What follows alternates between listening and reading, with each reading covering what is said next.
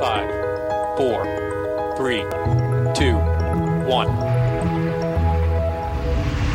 Lift off of the Falcon 9.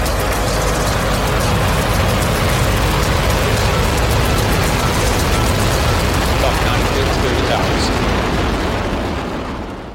Hi, I'm Mark Boucher, and this is the Space Q Podcast. A quick note before we get into this week's podcast, which was recorded at the recent Montreal Space Symposium. This week, the annual International Astronautical Congress is taking place in Washington.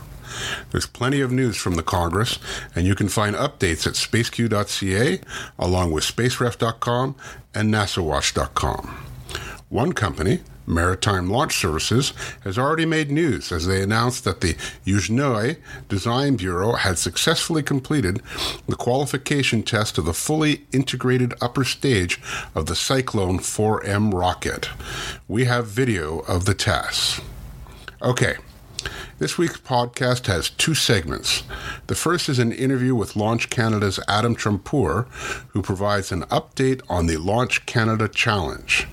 Of note, and subsequent to the interview, Adam told SpaceQ that the November event had to be postponed as not all the approvals could be done in time.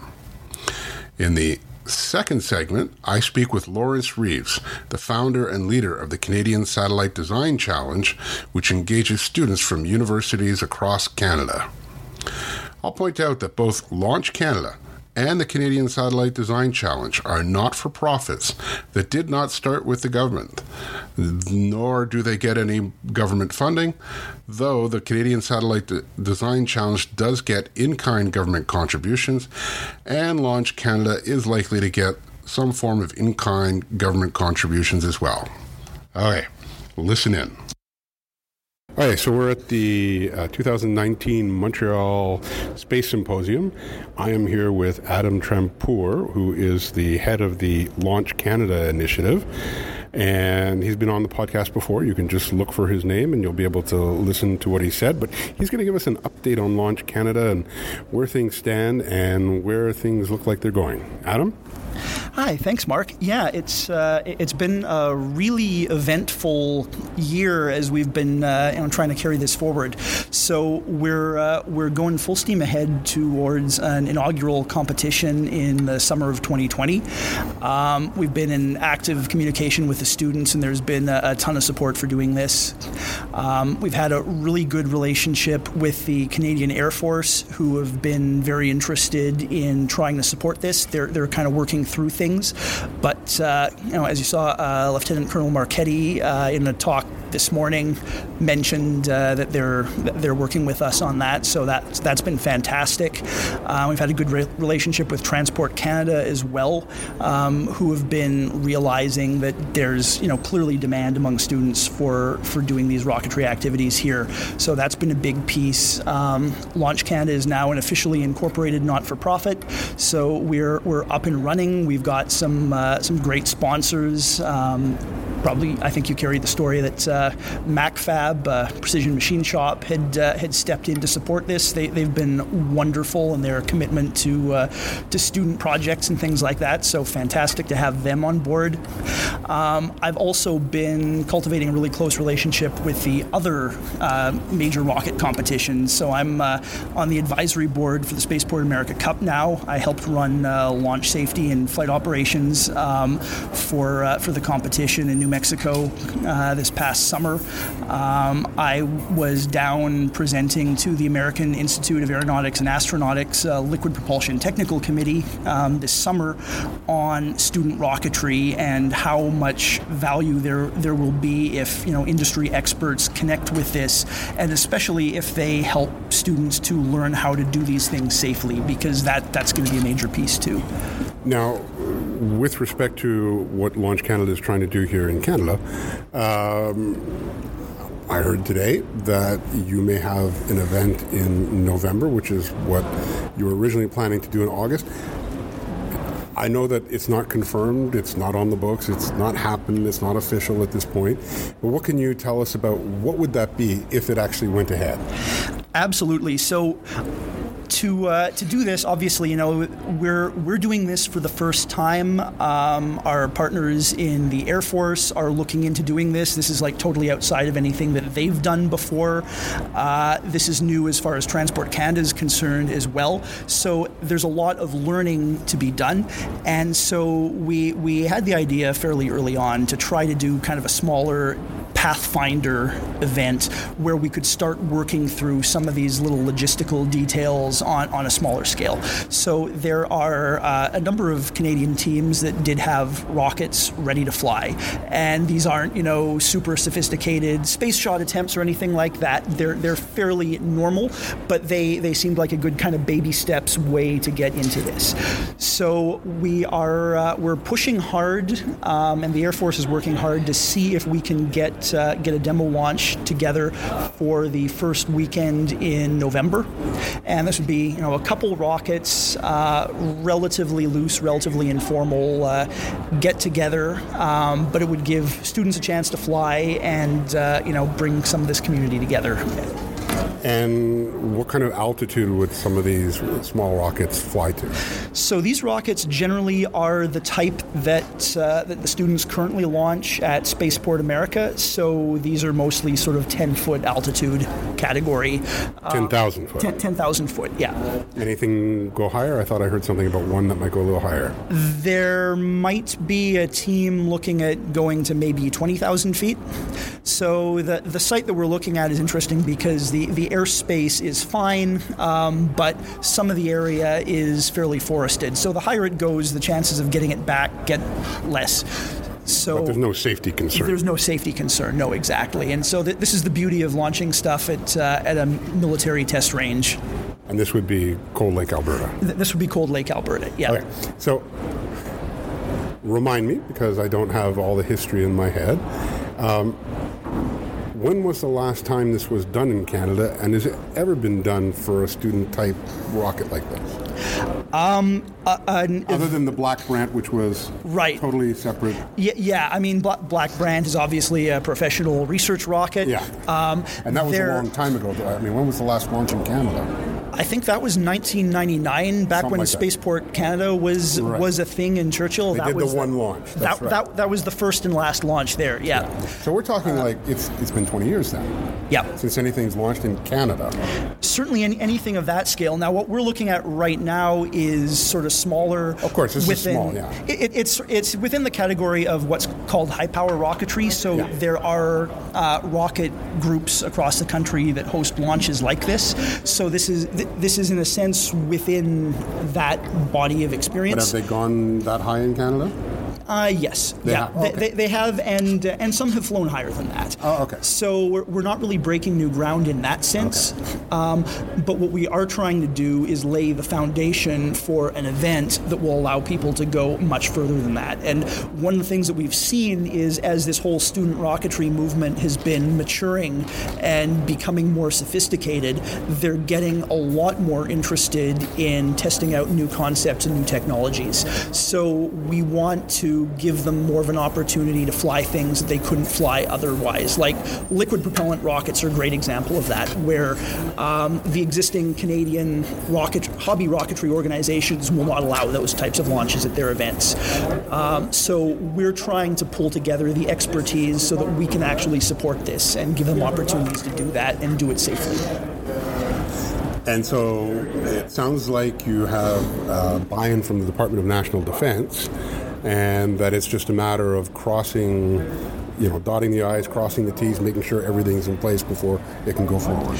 Crossing the fingers as well.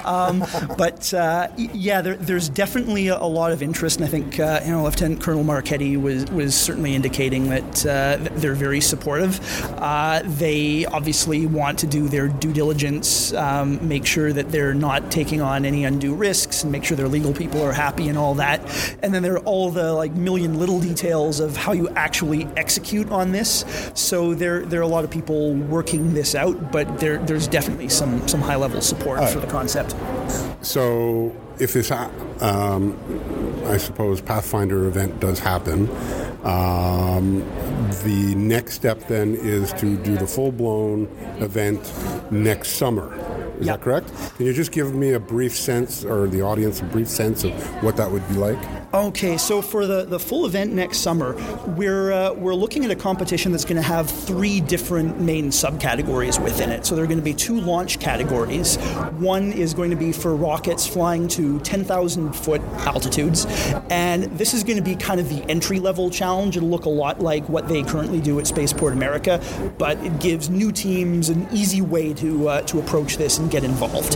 Then there's going to be an advanced launch challenge, which is going to be limited to teams that build their own liquid or hybrid propulsion systems, going to somewhat higher altitudes. But one of the major focuses for that challenge is going to be on the systems engineering approach for their rocket. So we're going to let them define their requirements, and then they'll be judged based on how effectively they manage to deliver a system that fulfills that.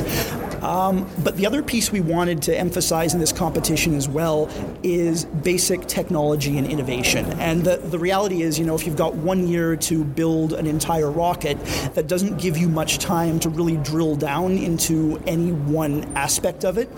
But in fact, there are certain areas of rocket engineering that are more challenging than others and are also more ripe for innovation. So we wanted to give teams that wanted to really go in depth in certain areas an opportunity to do that. And so we're going to have this technology development challenge where we'll take almost more of a science fair kind of approach. So if one team wants to demonstrate a super lightweight liquid oxygen valve, and another one wants to test fire an engine, and maybe another one wants to work on telemetry or avionics, they would be able to enter with those types of projects. And along the way, we want to place a heavy emphasis on the entrepreneurial piece of this as well. Get them thinking about, what's the bigger context for this? Is there a market for this thing that they've developed?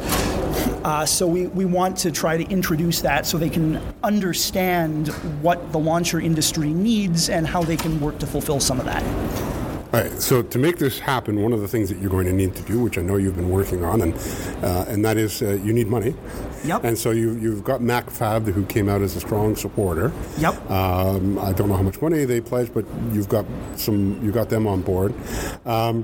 So you're still looking to get enough money to put the event on, and also, is the CSA going to be involved in any way? Haven't gotten any official buy-in from the CSA. And the CSA, I refer to as the Canadian Space Agency. Yes. We've had some conversations. They're certainly aware of it. Actually, during President Laporte's talk today, a student asked him a question, and he certainly indicated that they're aware of it and they're kind of interested. So we're talking. Okay. Definitely looking for more financial support. We've got a good foundation for what we're trying to do. The nice thing about this is that it's very scalable. So I certainly have grand visions for what I'd like to be able to do, and that goes well beyond a competition. It includes workshops and training and things like that can help these students. So for next year, though, you feel confident that you've got enough to start that? I think we're pretty close to where we need to be for next year. Yeah, not quite there yet, but I think we're going in the right direction. Well, thank you for the update, Adam. My pleasure, Mark.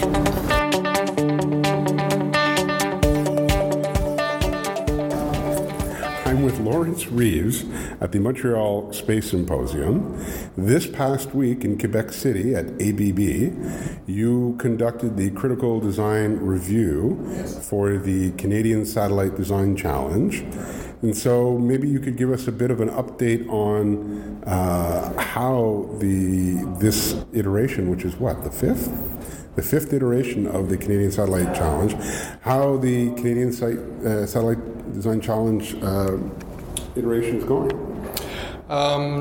It's been going very well. We have a very interesting, and the teams have all said so, an interesting mission concept, which is that of the selfie sat, whereby a amateur radio operator can send the command. They would reserve a pass ahead of time when the satellite would be overhead, and they would actually send the command when the satellite is as close to overhead as possible for the satellite to take the picture, and then immediately downlink it to that amateur radio station. So I've heard from a few amateur radio operators who love the idea of this and say it would be wonderfully received around the world.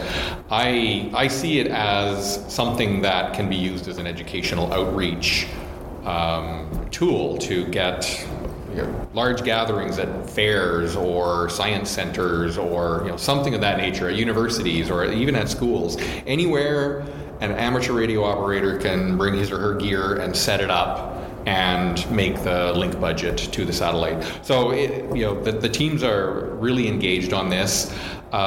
We had a few surprises in the critical design reviews, in that a couple of new teams did extremely well, and a couple of more established teams that seem to have passed their designs along, iterated and refined a bit, but there seems to have been a bit of a knowledge loss of that design. So they have the design that has been worked on all along, but they don't have the knowledge that some of the team members took with them when they parted, and that was very surprising in a couple of cases, and also wonderfully surprising for a couple of new teams to suddenly have done so well. And along with the critical design reviews, we were at ABB, and ABB hosted a couple of workshops for the students. One was to attempt some soldering under microscope to see how well they can do it to something that would be acceptable for use in a spacecraft according to NASA standards and requirements. So they loved that, absolutely. Some of them did quite well, but still saw that it's a very difficult skill to learn. And of course, ABB has a reputation for spectrometry, if that's the right word. So they have set up a little tutorial on spectrometry and had a couple of machines set up for them to test out at the end. Plus, we had a tour through their facilities, and it's a new building there and quite impressive.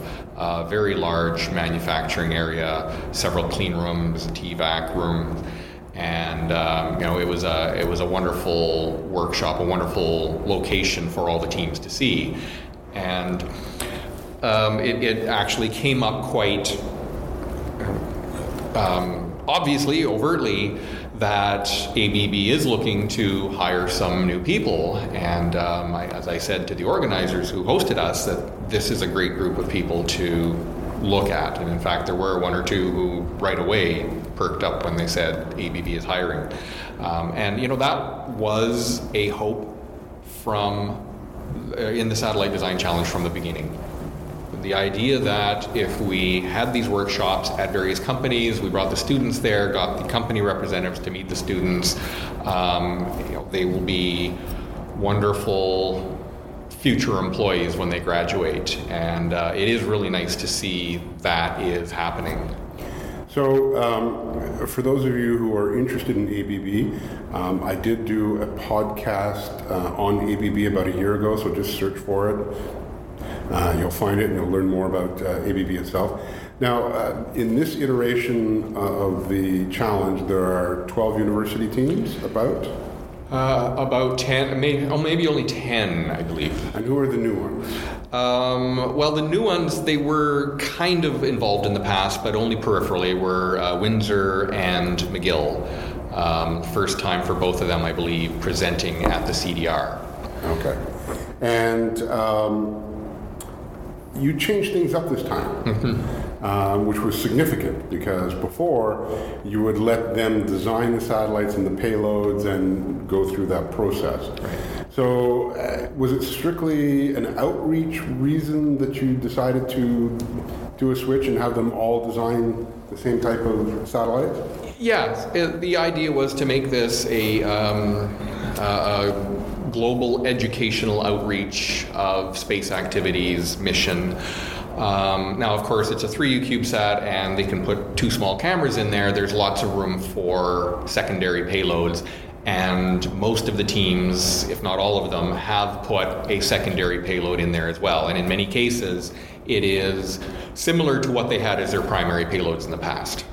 Now, so ABB has been obviously a sponsor, sort of. Well, I mean, they hosted the event. They hosted the event. In that case, yes, it's an in-kind contribution, which we love to get. Yes. Now, considering this is a selfie sat, the cameras themselves, are they being sponsored by somebody or provided? They're not, although one of the judges works for another Canadian optical company, and he is interested in investigating the idea of sponsoring the CSDC to use and to provide their cameras for the teams to use in the future. And certainly we would be interested in considering that. But we won't say which name it. We won't now, no. I don't want to put pressure on them. I can speculate. But you probably can. Okay. What's next in the process here for the teams? Next in the process, now with the end of the CDR, we've given the teams lots of feedback about what they should reanalyze or correct. Nominally, they would start with the build phase. Now, again, because of the very compressed schedule, the CDR could probably, in any other project, and the maturity of the design, in many cases, you would only consider a preliminary design review, and we recognize that. But the teams will start integrating their subsystems and assembly, integration, and test phase, leading up to performing a launch vibration test probably next June. We've done that at David Florida Lab every time in the past, and all indications are DFL is happy. And that's a Canadian Space Agency facility, for those who don't know. Correct. In Ottawa. Mm-hmm. And all indications are they are still incredibly happy and looking forward to having us there next summer.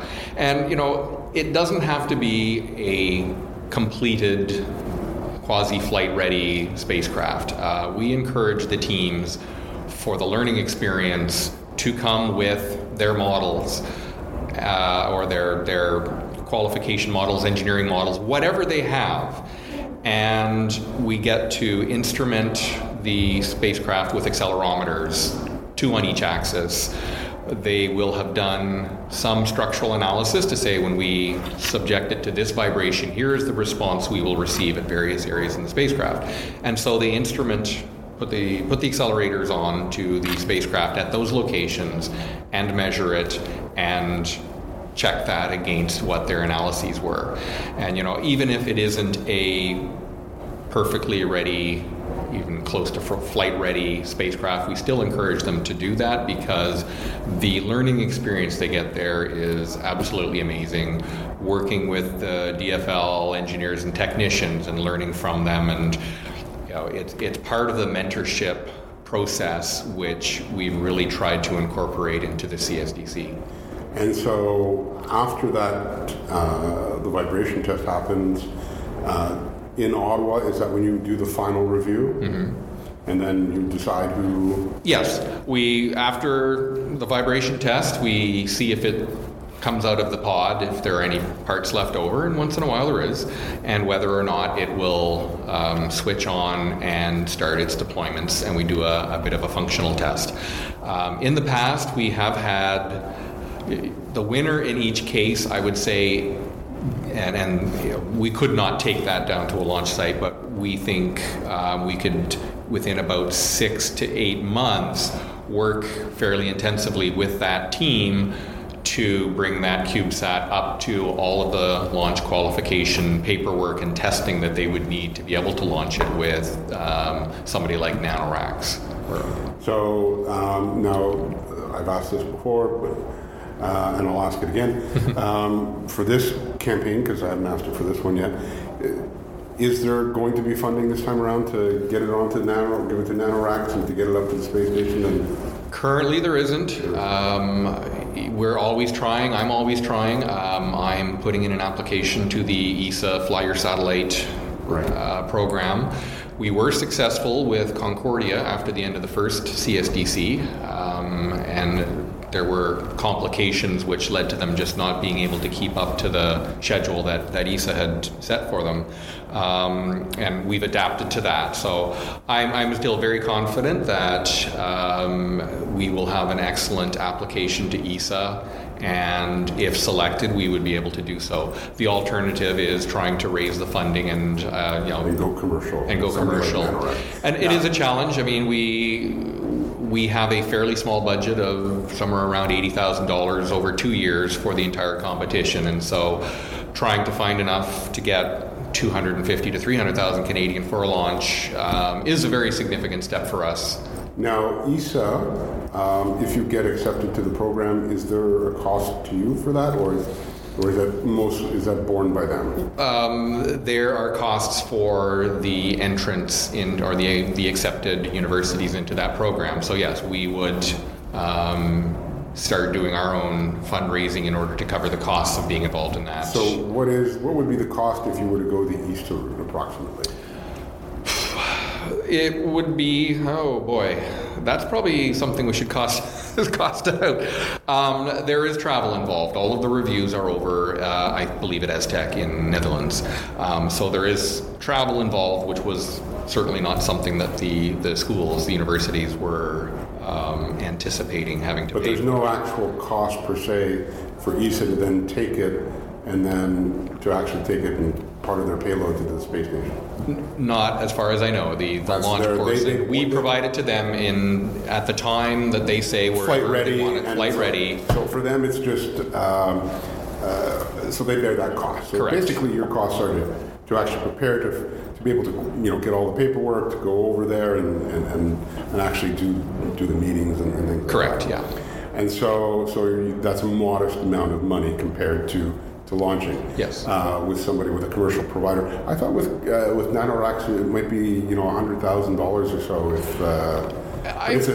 Yeah, I've heard lower costs.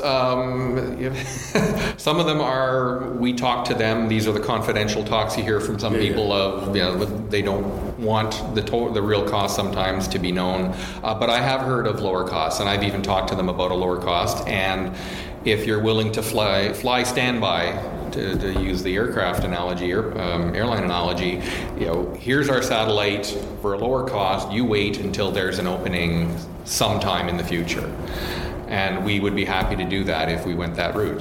If that was what our funding dictated. Right. So if you're out there and you're a Canadian company and you want to support some Canadian satellite in space from these students, doing, let's say, a selfie of your staff outside of, let's say, your headquarters, then, hey, this is your opportunity. We're expecting the pixel size to be 40 to 50 meters, so it'd have to be a really, really big staff. Well, you can get a couple hundred people. The idea being, in a region, you want to get a picture of, say, all of the island of Montreal and some of the surrounding region, or all of Vancouver and a bit of Vancouver Island. So more of a regional picture. But the fact that it's somebody right here commanded a satellite and it downlinked it right away, I think will have enormous potential as a motivator and to inspire more people to get involved in space and technology, science, engineering, that path of a future. So you've been at this, 8 years now? I guess 8, yes. Almost 9. We started at the very beginning of 2011. Is there going to be a 6th iteration after this one? All indications are yes. Doesn't it come down to you mostly? Because without you, it wouldn't happen, right? Pretty much. I have a very wonderful supportive board. We are a not-for-profit organization. And I say there's a very wonderful supportive board that helps out as much as they can, and in many ways that I can't. And they support all of my efforts, and I'm very pleased, honored to be able to have them supporting that. But all indications from the universities are that they want to continue this. All the feedback we get from students is very positive. We take constructive criticism into account and try to make it better every time, and continue that unique educational experience. Yes, a neat, cool project, but putting the management constraints on it that we do and the timeline constraints, having the workshops with mentors from industry and experts, the review process that we go through. I think it's a really, keep using the word, unique educational process, but a valuable one. And my survey of former participants from the CSDC, all the ones I've connected to in LinkedIn, about 70 students, and about 50 of them are now employed in space or aerospace positions after graduation. That's fantastic. Yeah, that's amazing. A very good percentage. So, going forward, are you proactive in trying to recruit new universities or colleges to be a part of the program, or is it you just put the RFP or whatever out that says we're going to do the sixth iteration, who's interested? I am a bit proactive. Certainly, I keep in contact. Each team has a faculty advisor at the university, and so I keep the faculty advisors informed of what is going on in a new iteration. But it is very much student-run, and so when there is a change of command on the team organization, they always send me an email saying, "Hi, I'm the new manager for our CSDC team." And when we're coming up on a new iteration, so sometime in next spring, probably just after we finished at DFL, that's when all the teams are there. I'll find out who's interested in participating next year at various conferences. I meet some other university representatives, either faculty or students, talk to them about the CSDC, and if they're interested, I will put them on the list, send them some promotional posters, and see if they're interested in joining next time. One last question. Mm-hmm. Just for those students who are interested in this but may not be technical experts in the field that would relate to the satellites, just mention how this is a multidisciplinary effort and who else gets involved in these teams? Sure. Well, as you might expect, the core of the teams are electrical and mechanical engineers, and satellite structure design, analysis, thermal analysis, all part of the mechanical engineering curriculum. All the electronic boards, electrical computer engineering. There's computer programming software to run it all. There's the science side, so you can get physics teams involved, chemistry teams, and or biology teams. And we've had various satellites that have had all three types of payloads. You get science disciplines involved. Then there's the educational outreach component of it, where each team is required to go out and give a number of public presentations. We put a lot of emphasis at the elementary and secondary school level. And so there is part of it is it's good for engineers to learn how to do this, stereotypically not being known for their presentation skills. And it is good for them to learn that because it will be a valuable skill in your career. But we've had people from education faculties also involved in the team, working on the outreach, designing new educational programs, especially again for the elementary and secondary schools.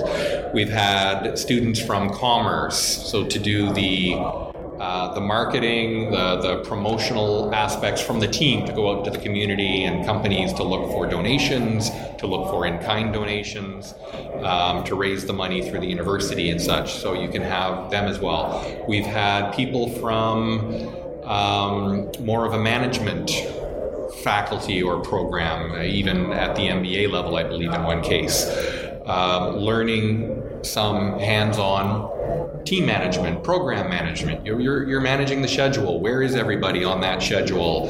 How do I keep my team happy and engaged? So there are a lot of disciplines, not just engineering, that can get involved in this. And even if you're not with a business background, any good enterprising person can go out and be enthusiastic and do a great job of promoting the project to potential sponsors. All right. Well, thank you for the update, Lawrence. My pleasure. Well, that's a wrap on this podcast. If you have comments on this episode, you can email me at podcast@spaceq.ca. I read and answer all your comments in a timely fashion. You can also find SpaceQ on Twitter at Canada in Space, and we post all our articles and podcasts to Facebook. Regardless of which app you use to listen to us, we would really appreciate it if you could rate our podcast and write a review. Of course, that's only if you like us. Your rating and review will help us in getting the podcast widely listened to. And hey, if you like what we do, please support us on Patreon at patreon.com/spaceq. Lastly, if you haven't listened to the latest episode of our new podcast, Terranauts, what are you waiting for? Host Ian Christie is a natural interviewer who knows how to tease good stories from those who work every day in space but don't go to space. Terranauts is available on Apple Podcast, Google Podcast, Spotify, and your favorite app. Listen to it now. Thank you, and we'll see you next week.